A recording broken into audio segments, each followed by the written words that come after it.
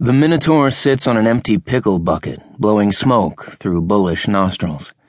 He sits near the dumpster on the dock of the kitchen at Grubb's Rib, smoking, and watching Jojo the dishwasher dance on the thin strip of crumbling asphalt that begins 3 steps down at the base of the dock, runs the length of the building's backside, and stops abruptly at the overgrown bank, thick with jimson weed, honeysuckle, and scraggly pine, leading down to the interstate.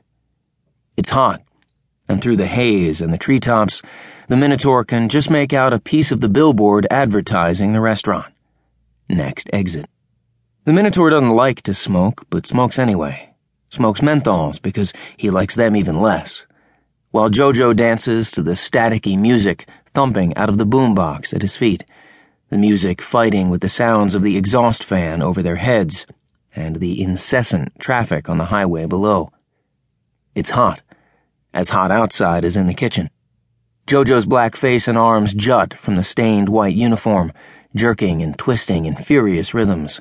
His chocolate skin has a sheen of sweat. The steps, the loading dock, the dumpster gaping open like a dumb metal mouth, the pavement itself, even the weeds and bushes, have a permanent layer of grease, of animal fat spilled or blown through the exhaust year after year. Everything stinks. Everything is slick and hard to hold. But it's like the heat. People get used to it.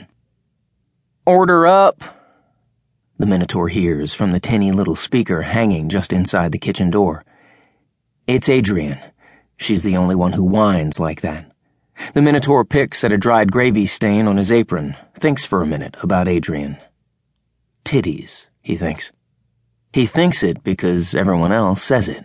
Big titties bouncing inside the ruffled tuxedo shirt that is her uniform, and a big nose, both of which stir his soup. But these kinds of thoughts never lead anywhere and are ultimately painful to him, so he doesn't linger on them. Besides, she always seems mad at him. The Minotaur is a line cook.